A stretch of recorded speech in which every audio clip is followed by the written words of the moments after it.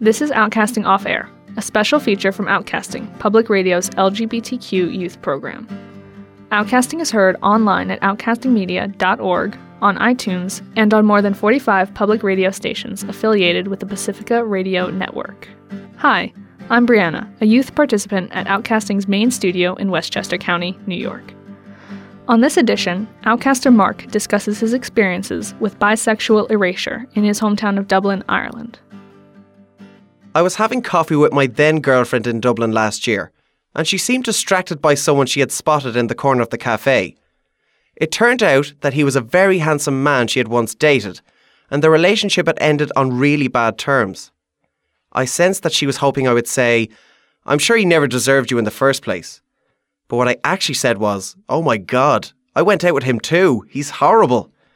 She told me later, when we were breaking up, that it was as if she was talking to her gay best friend instead of her boyfriend. I come from Ireland, which is still a very conservative country regarding LGBTQ issues. As someone who represents the B of LGBTQ, I thought it would be interesting to share my experience of being a bisexual man in Ireland.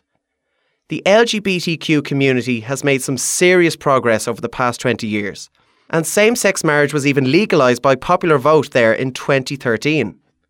However, bisexuality remains controversial.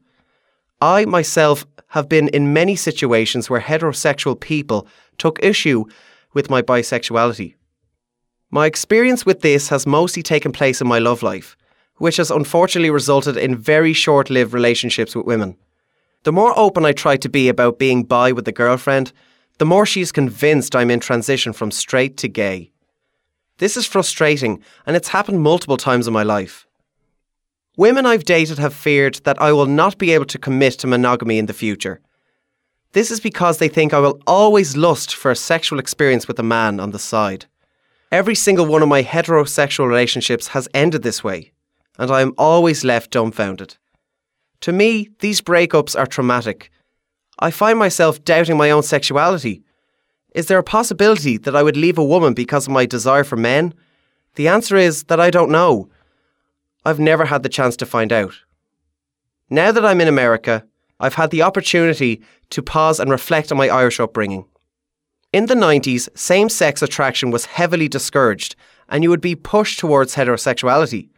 Now that homosexuality is more accepted, I find that people are trying to push me from bisexual to homosexual. Either way, they don't consider bisexuality to be an option. While it's true that some people call themselves bisexual as a bridge to eventually coming out as gay, bisexuality is a real thing. It is important to me that my friends recognise that I am as much a member of the LGBTQ community as my gay, lesbian and transgender friends. Thanks for listening to Outcasting Off Air, a special feature from Outcasting, Public Radio's LGBTQ youth program. Outcasting is heard online at outcastingmedia.org, on iTunes, and on more than 45 public radio stations around the country. Outcasting Off Air is a production of Media for the Public Good, a non-profit organization. Visit us at outcastingmedia.org to get information about Outcasting, make your tax-deductible donation, watch Outcasting videos, access our social media links, and listen to the show. Thanks, and thanks for listening.